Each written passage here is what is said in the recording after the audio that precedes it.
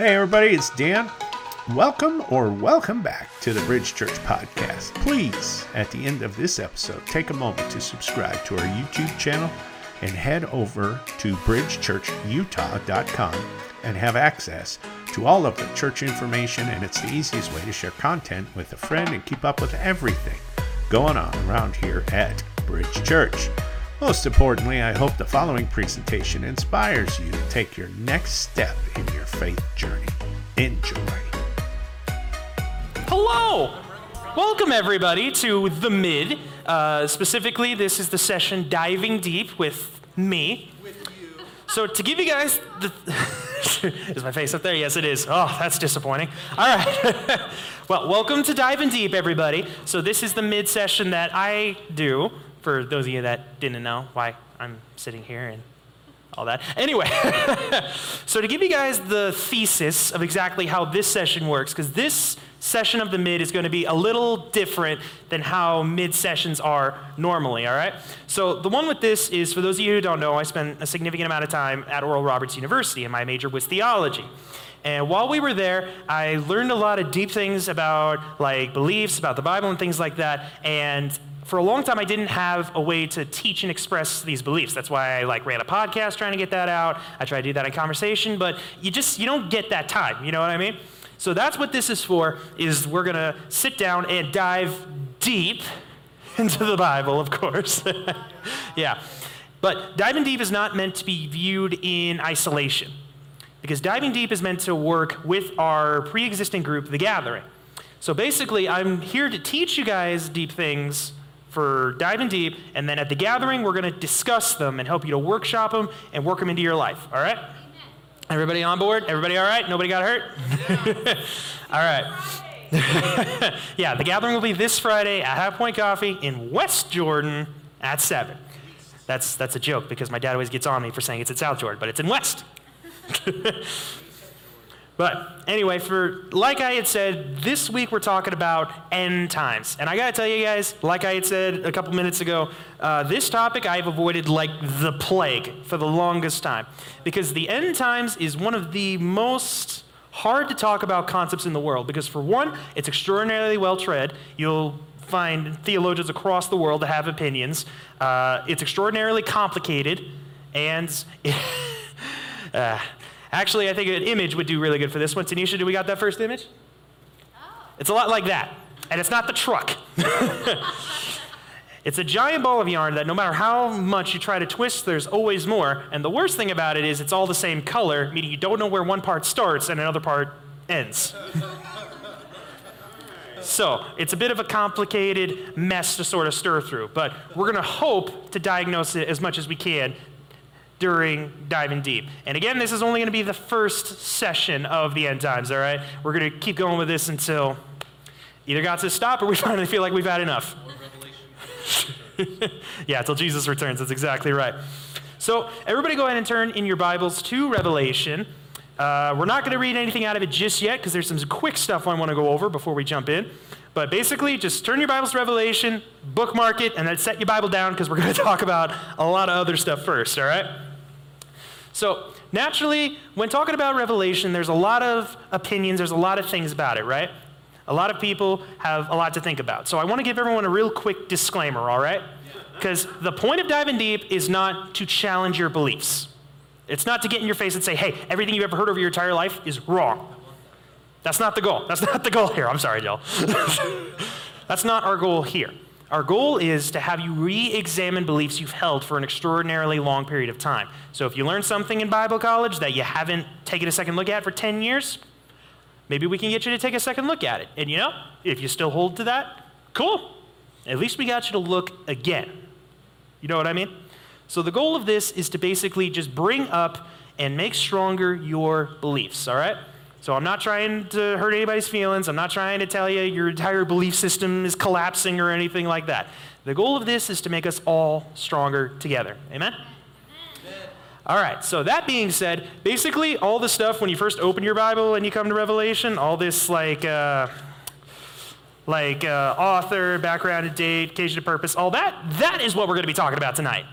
And if we're lucky, we might get to the actual text.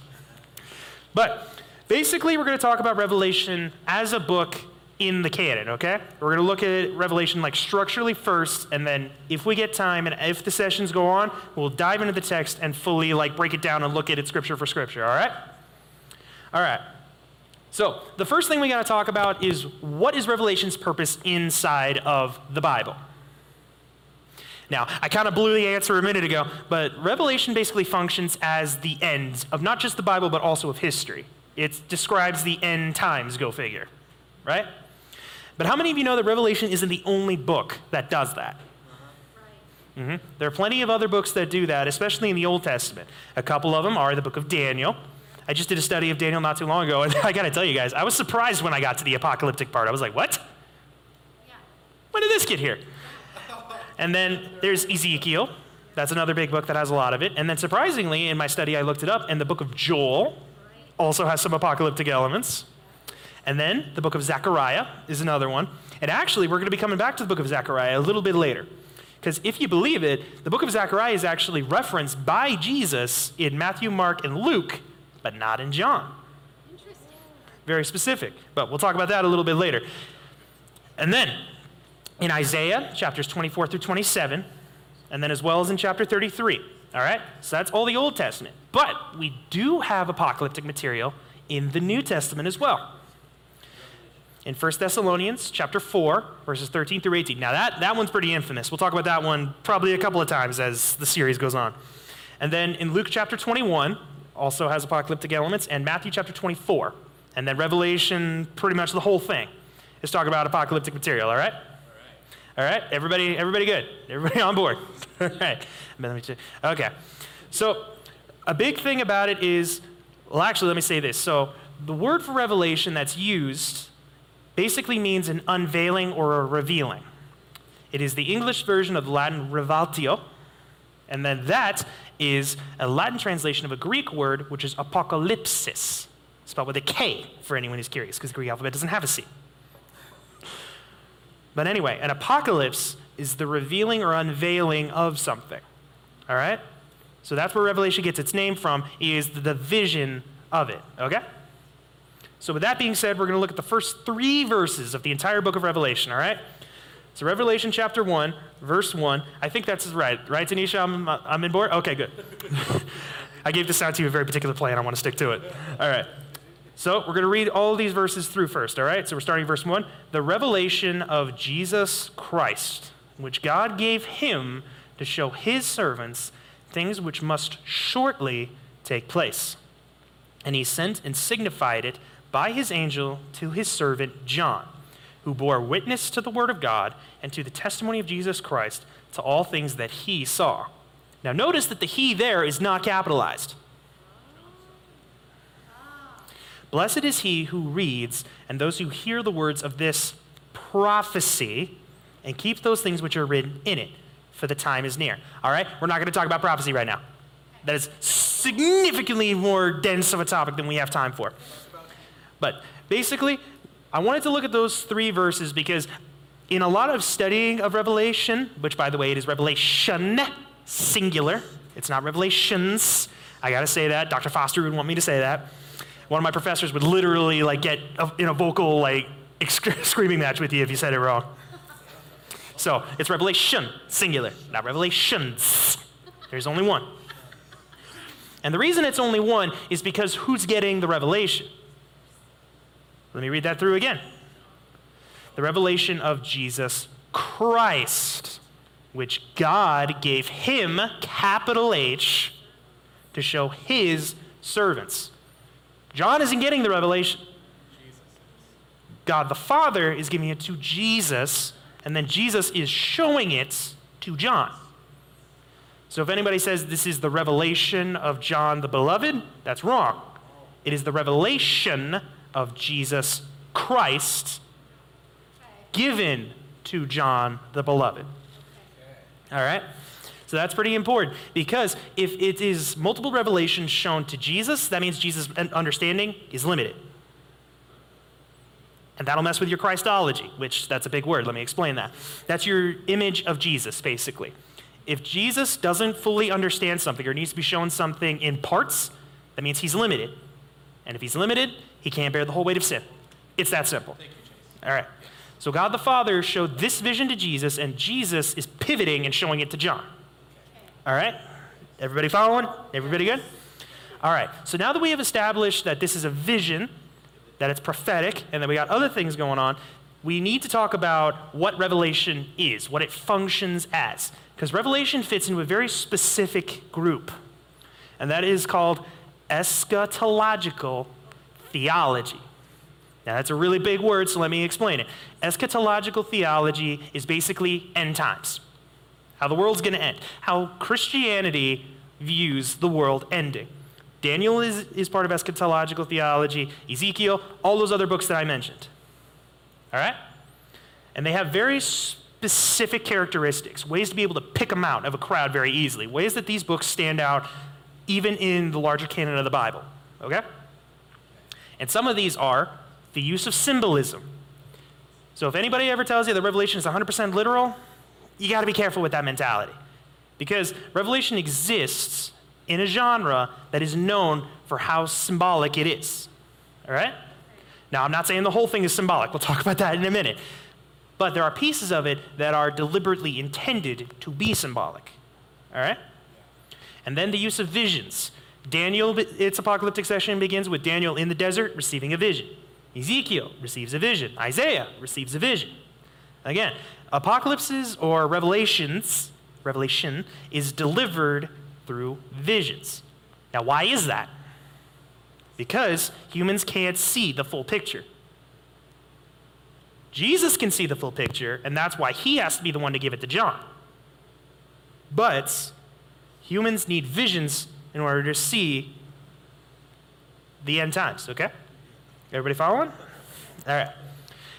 And then the mention of angelic mediators, okay? So basically, angels are usually the ones who go to humans and say, hey, God wants to show you something, come with me. All right? That's a hallmark of apocalyptic literature, is that an angel comes down and says, yo, I need you, and then pulls you, all right? And then bizarre images. If anybody has read Revelation and thinks that it makes 100% of the sense 100% of the time, they're lying. Creature with eyes all over. Ugh. And then the expectation of divine judgment. Pretty much every single apocalyptic anything in the Bible is written with the premise that God is unhappy and he is going to execute on that unhappiness. Now again, if that is all you see in an apocalyptic book, you're missing the point. Because judgment is a lot easier for the human mind to understand. It's a lot easier to say, I did something wrong, I'm being punished for it. That's a lot easier to understand. But the Bible says that mercy triumphs over judgment. But mankind struggles to understand judgment. As a very wise friend of mine said one time, humans are idiots. They understand the simple, they don't understand the complex. Yeah, that person's in this room, so I can say that. And then finally, the emphasis on the kingdom of God. The apocalypse is saying this kingdom is now coming to exercise its authority. It's a messenger being sent by that kingdom to say this kingdom is come. And what does Jesus say when he is here? Your kingdom come, your will be done on earth as it is in heaven. Amen? And then finally, the new heavens and the new earth. All right? It really contrasts these two things. It contrasts heaven and earth as it's supposed to be, and heaven and earth as it is. And then it's saying these two elements are going to be coming together. All right? Daniel says that, Ezekiel says that, Revelation says that. Amen? All right. So with all that being said, now that we have talked about Revelation, identified what genre it fits into, we are now going to pivot to who wrote it. Actually, I'm just now remembering, I got to give another disclaimer real quick, okay? Tanisha, you can go ahead and put the next one up. So this is a book that I was given in a class that I read about Revelation. Now, in this particular class, we discussed a lot of the prophecies in Revelation, and my professor had us read this book for a very specific reason. Because he had said, this is what happens when people think they understand Revelation. So I'm not here to say, if you got a prophet that you love that says, oh, this is what this means in Revelation, this prophecy is referring to this in the modern day, that's great. You believe that? That's awesome. Keep believing that.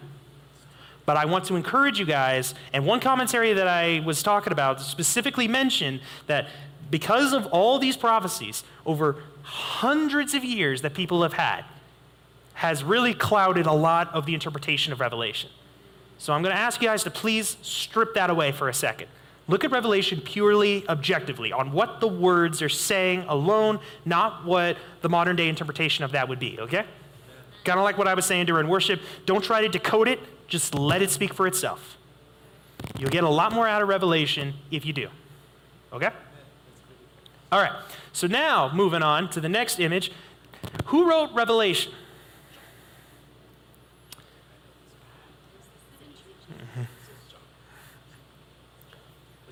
I'm hearing a lot of people say John. So, yes, John, the son of Zebedee, the beloved disciple, wrote Revelation.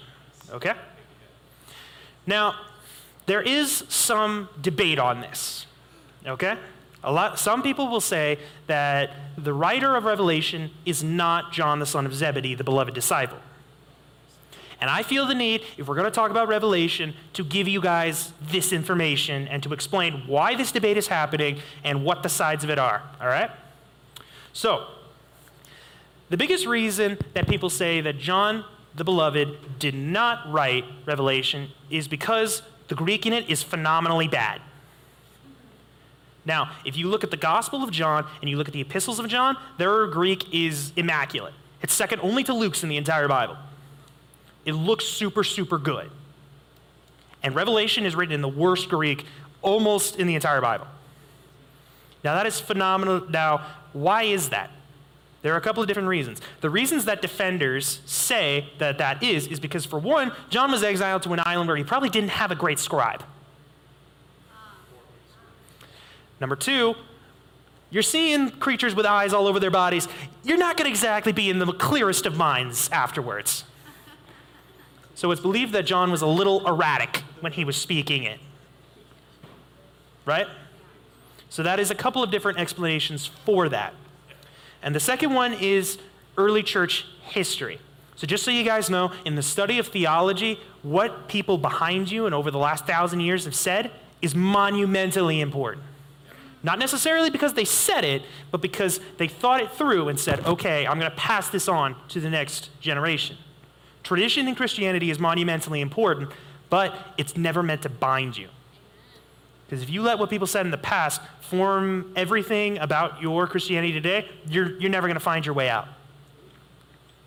That's why we have a Holy Spirit to help us live our lives in the best way possible. Amen? All right.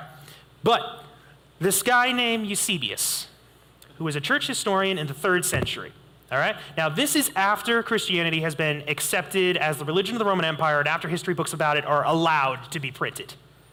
Okay? So this guy wrote in his first church history book that goes all the way to the 1st century, he has 2 lists of the disciples of Jesus and of the apostles.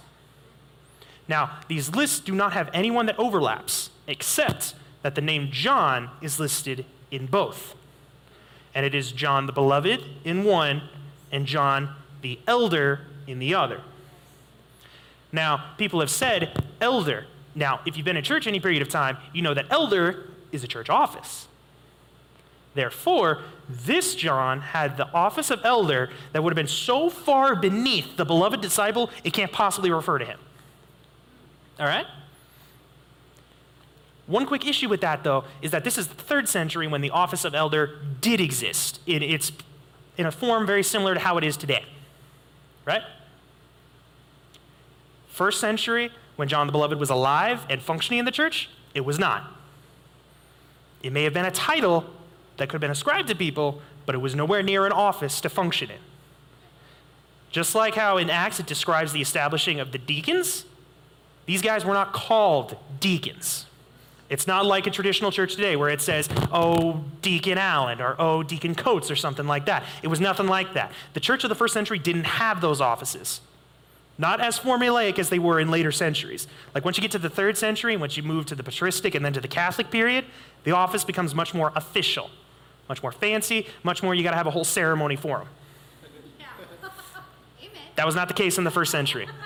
Therefore, what many historians are saying about this particular instance is that this list is a list of the disciples of Jesus as they existed in that period, and this is the list of those who are serving in those positions today. Therefore, John the Beloved is still alive at that point, and is still alive at that particular point. Okay? And he is called John the Elder because he was the last one to die and was old. I'm not joking. Legit. The guy lived to be around 90 to 100. And actually, if you can believe it, his bones are still around. Or we think they are. Long story. Anyway, but basically, Revelation, we can say with good, like 90% certainty, was written by John the Beloved. Because while the Greek is bad, John, just like Paul, just like Peter, just like anybody who wrote a book in the Bible, has buzzwords. So basically, you know how you like have a favorite preacher or whatever, right? And they have certain doctrines, certain words that they go, that they say all the time. You know what I mean? Yeah. There's one, yeah. But each of these guys have specific words. So as scholars, we can look for those words and determine who wrote them. Yeah. And Revelation has about 95% of John's buzzwords. Light, blood, life, abide. All these words are in the gospel, in the epistles, and in Revelation. So either John wrote them or somebody who knew John's language like the back of their hand wrote it. All right? So we can say with fairly good certainty that John the Beloved wrote it. All right? And while Eusebius disagrees, every single one of his contemporaries does think that John wrote it. So we do have a very long tradition of people believing that the beloved disciple wrote Revelation. All right? Everybody tracking? Everybody following? All right. Now, before I move on just yet, let's go ahead and address this image right here. So, who was Revelation initially written to? It addresses, here in this book, the 7 churches of Asia. All right? Now, the reason the churches are established in their order, some people believe that that's because that's like how the church will be over certain phases of its life. Whereas if you look at this image here, that's not the case. Because you see that one little speck there off the side of Ephesus right there? To the left there? Yeah. That's Patmos. Oh. So basically, the very first city John, that Revelation written as a letter to the churches of Asia could have gone was Ephesus. Oh. That was the first spot it could have made. And then Roman roads go in this exact formation. To Ephesus, to Smyrna, to Pergamum, to Thyatira, to Sardis, to Philadelphia, and then to Laodicea. And then these churches form the backbone of Christianity in Greece at the time. So John sent Revelation to these guys. They could copy it and then send it out. Okay. All right? Everybody tracking? Tanisha, go ahead and go to the next image. Now, this is an artist rendering around the 13th century of John as he's receiving the revelation. You can see he's there. He has a book, but books didn't exist back in those days, and he's seeing the courtroom of God, or the temple of God, excuse me. It's a nice picture. I wanted to include it. Yeah. And then, for those who may hear and say, oh, you know, Revelation or the Bible, we don't have good sources of it, you can't trust it, blah, blah, blah, blah, blah. Revelation, actually, we have one of the earliest known manuscripts currently existing of it. And this is Papyrus 47. It's currently on display in Dublin at this exact moment. I did check. And just so you guys know, this dates back to the 3rd century. That's how old it is. I don't have an image of it, but we have a text of Revelation that has written Greek parts of Revelation from the 3rd century, and it was found in Egypt in 1935, I believe. And just so you guys know, that was found in Egypt. Where did Revelation first appear? Tanisha, can you go back to the next image? It appeared in Greece. And anybody who knows their, I almost said geometry, geography, knows that Egypt is not close to Ephesus, it's not close to Greece. So what does that mean? That means that the document was well circulated enough to have been copied to have been walked to Egypt and then buried. Now, if you know anything about the 1st, 2nd, 3rd century, that's not a quick process. So that means that we have at least 100, 150 years of revelation existing before being buried in the 3rd century and then being found today. So if anybody says we don't have any text of the Bible dating back to the time it was written, we do. And then we'll address this now. When was Revelation written? Now, if you look in your Bibles, especially if you have the Spirit-Filled Life Bible like us here at the church like to use, you'll see that it gives a date. It says, at least in this copy that I have, which might be old, AD 70 to 95. That's a 25-year span. That's a long time, isn't it? Now, the thing about it is, that is an average, because we have 2 possible dates for when Revelation could have possibly been written. And so your Bible averages out and says, okay, we'll start at the beginning of the first one and end at the last of the last one. Now, I am here to tell you guys that I can narrow it down to 5 years on one side and 5 years on the other side.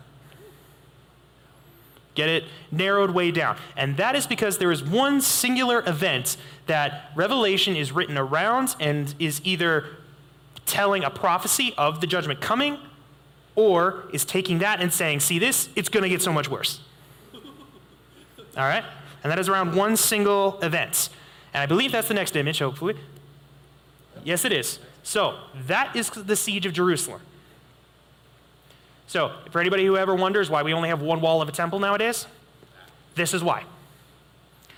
So basically, after Jesus died and Christianity started to spread around, Rome and the Jews had a bit of a falling out, so to speak. So basically, ever since Rome started expanding and growing big, it started to butt up against Judea, which is where the Jews have always been, having a good time over there.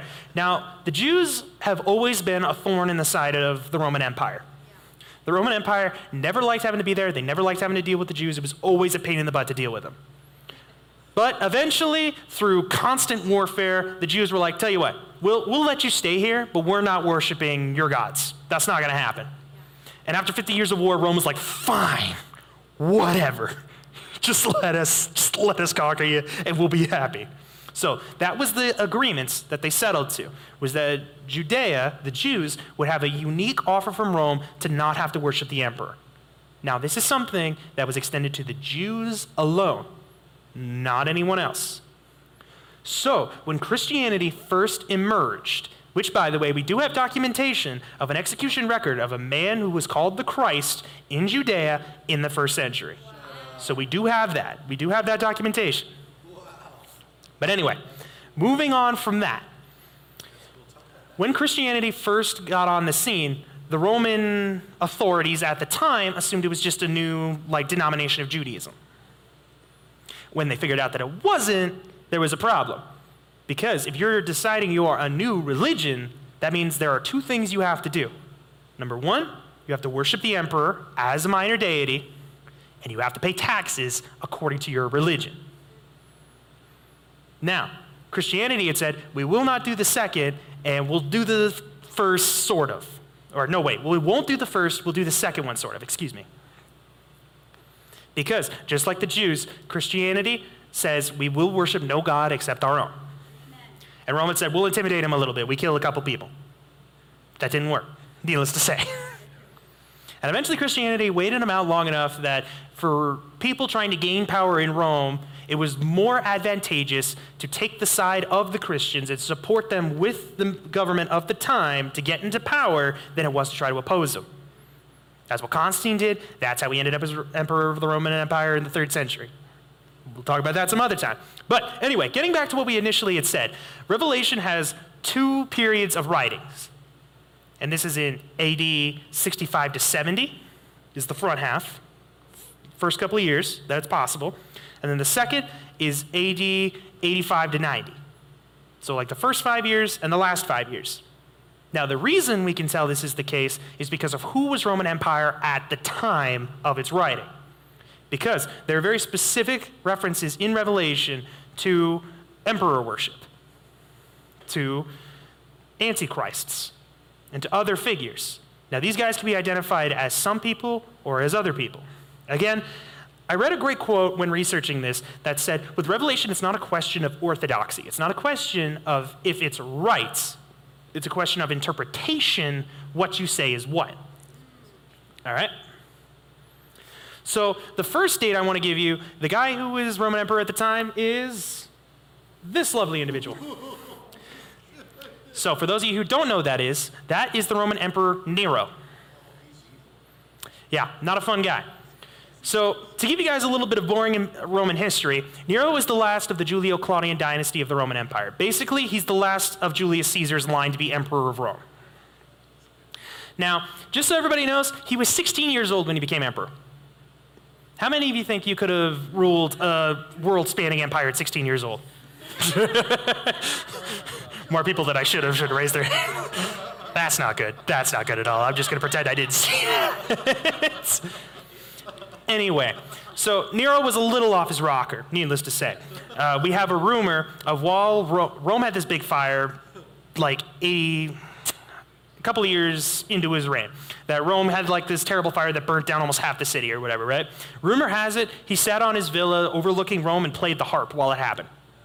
Now again, that's a rumor. We don't have any evidence corroborating that. So take that with a grain of salt. But this does show that Nero was a little off his rocker. Now, Nero is known for his persecution of Christians, but he is not the worst to ever do it. But it's believed that if Revelation was written 65 to 70 AD when he was ruling, that the Kaiser or Antichrist that they're talking about is Nero. That is one possible interpretation. All right? Now, part of the reason for this is because emperor worship was pretty high in Nero's tenure. It's second only to the other guy we're going to talk about here in a minute. But basically, Nero had this god complex that he thought he was like the coolest guy around. Right? Now, Rome culturally was in a bit of was on the up and up. It wasn't as depraved and bad and sad as it is for the next guy. All right? So, if it was written during Nero's time, the Babylon that is mentioned in Revelation does not refer to Rome. It refers to Jerusalem.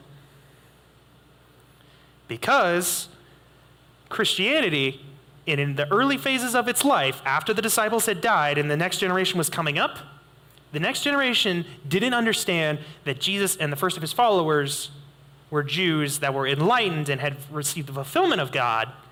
They believed that they were Jews who learned that Jesus was the way and abandoned the false way. To Christians coming up after the disciples, the Jews were the enemies who had killed Jesus. Therefore, some people interpret Revelation to be condemning the Jews for everything horrible they did to God and how all the judgment is coming against Jerusalem, and the siege of their temple in AD 70 was Revelation being fulfilled upon them. Now again, this is not the way. Like I say at Gathering all the time, there is no right answer. That is a interpretation of Revelation. One that we'll get into a little bit later, but that is one possible understanding of it. All right? And how in Revelation it says how the Antichrist dies by a wound in his head, right? Everybody knows that? Yeah. Nero committed suicide by stabbing himself in the throat. So, it is believed that that is what that is in reference to. And it was commonly believed by the people at the time that Nero didn't actually kill himself, but he attempted and then ran away to a neighboring kingdom, was going to muster an army, and was going to try to attack Rome and kill a bunch of Christians. Again, this is a interpretation of Revelation, a very popular one that I want to tell you guys about. All right? Now, this was a common belief for a period, all right? But this is not the dominant opinion anymore. Now, I'm saying it's the dominant opinion, but how many of you know that the dominant opinion is not always the right one? I'll say that. All right? So, the next period that it could have been written in is 80, 85 to 90. And the emperor that was ruling at that time is this guy. He looks remarkably similar, but his name is Domitian. Domitian. Mm-hmm.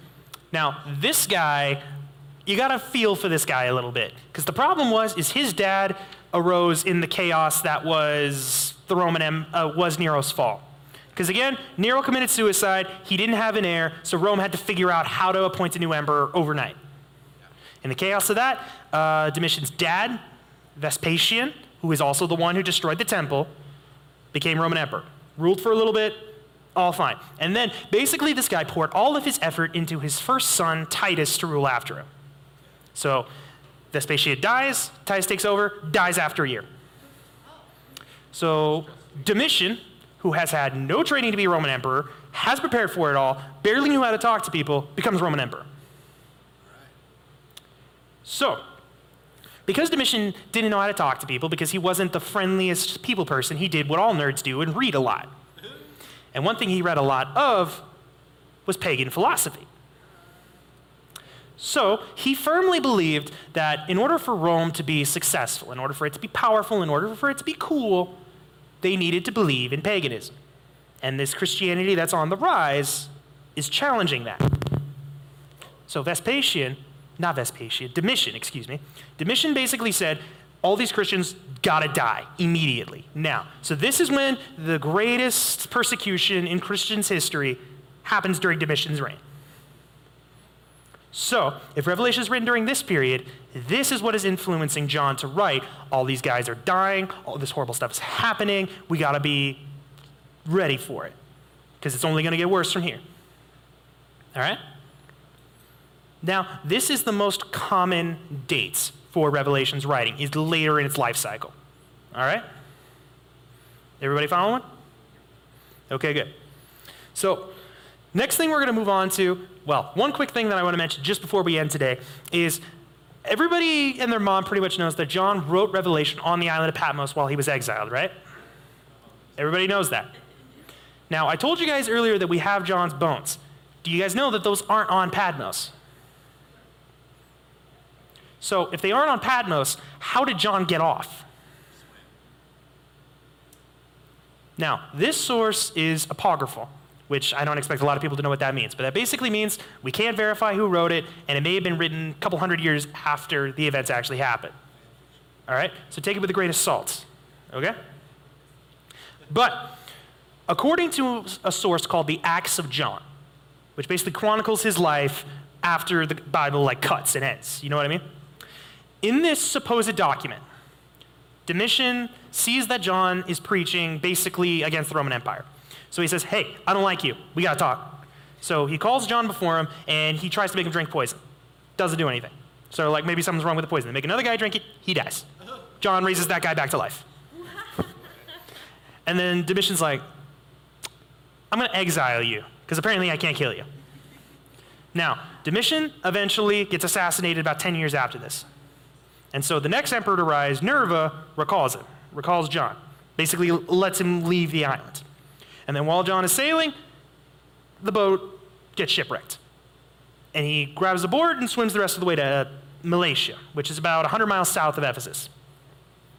And then he takes a hike up to Ephesus, and that's where he spends the rest of his life. So John's bones and supposedly Mary's bones are buried in Ephesus. Now, the reason I said we think they're in there is because they're entombed, and nobody's opened the tomb to take a look if they're in there. So, the important thing here to note is that this event in the Acts of John, which is apocryphal, only happens during Domitian's reign, because supposedly Domitian is the one who exiles John. So, if this is written during Nero's time, then this source can be thrown out. Doesn't matter. All right? Everybody following? Okay. So when Revelation was written is really up to your personal belief and preference. I'm hooked on something, I think. So I'll lean back here. But basically, when you guys read Revelation, these questions of who wrote it, when, and things like that are meant to strengthen your belief. They're not meant to make you think, okay, I can't trust this because I don't know when it was written. It's not like that at all. But one of the ways to view Revelation is through the history that created it. Now, does that mean that Revelation can only be viewed that way? No. And I was really hoping we'd have time to go into the different ways to interpret Revelation, but I'm afraid we just don't have that time this session. So, next session, we'll look at the various schools of interpretation for Revelation. to give you guys a brief prelude, we have the historicist, we have the preterist, we have the idealist, and we have the futurist. Oh, did Tanisha put it up? She did! Tanisha, you're amazing. So basically what these mean, the preterist basically determines Revelation is prophecy for the Protestant Reformation. Basically, all the Antichrist, all the people trying to kill Christians, is the Catholic Church. This one is not followed nearly as much for obvious reasons. The idealist basically says every single word of Revelation is symbolic. It doesn't refer to any historical event at all. The historicist says that Revelation is basically the telling of all of history, not just what's upcoming, all of Christian history. All right? And then the futurist is the most common, and it's the one probably everybody here has heard of. It's that Revelation 1 through 3 is dated to John's day, 4 through 22 is for the end times now, basically. All right? All right, so that's all we got time today, so everybody go ahead and stand up. I'll say a brief prayer over you, and we'll get out of here. Hallelujah, Father. We thank you for coming here into this room tonight, God. We thank you for guiding this teaching, Lord. We thank you for giving us the understanding and the relationship with you to be able to determine what Revelation is about, what it says, when, and why. So, Father, I pray for everybody here that as they come and as they go, God, that you bless them, Lord. Guide them further into the depth of your love, Lord, and help them to understand you in an even greater way, God. And pray for their week, that it be blessed and highly favored, and that you move through it. And in Jesus' mighty name we pray. Amen. Hey, once again, thanks for listening. If you live in the Sandy, South Jordan, West Jordan, or Harriman area, we would love for you to engage with us at one of our weekend gatherings. For directions, service times, and information about our fabulous children's and student environments, head over to bridgechurchutah.com or email info@bridgechurchutah.com, or you can simply text 801-391-6969. We're looking forward to seeing you soon.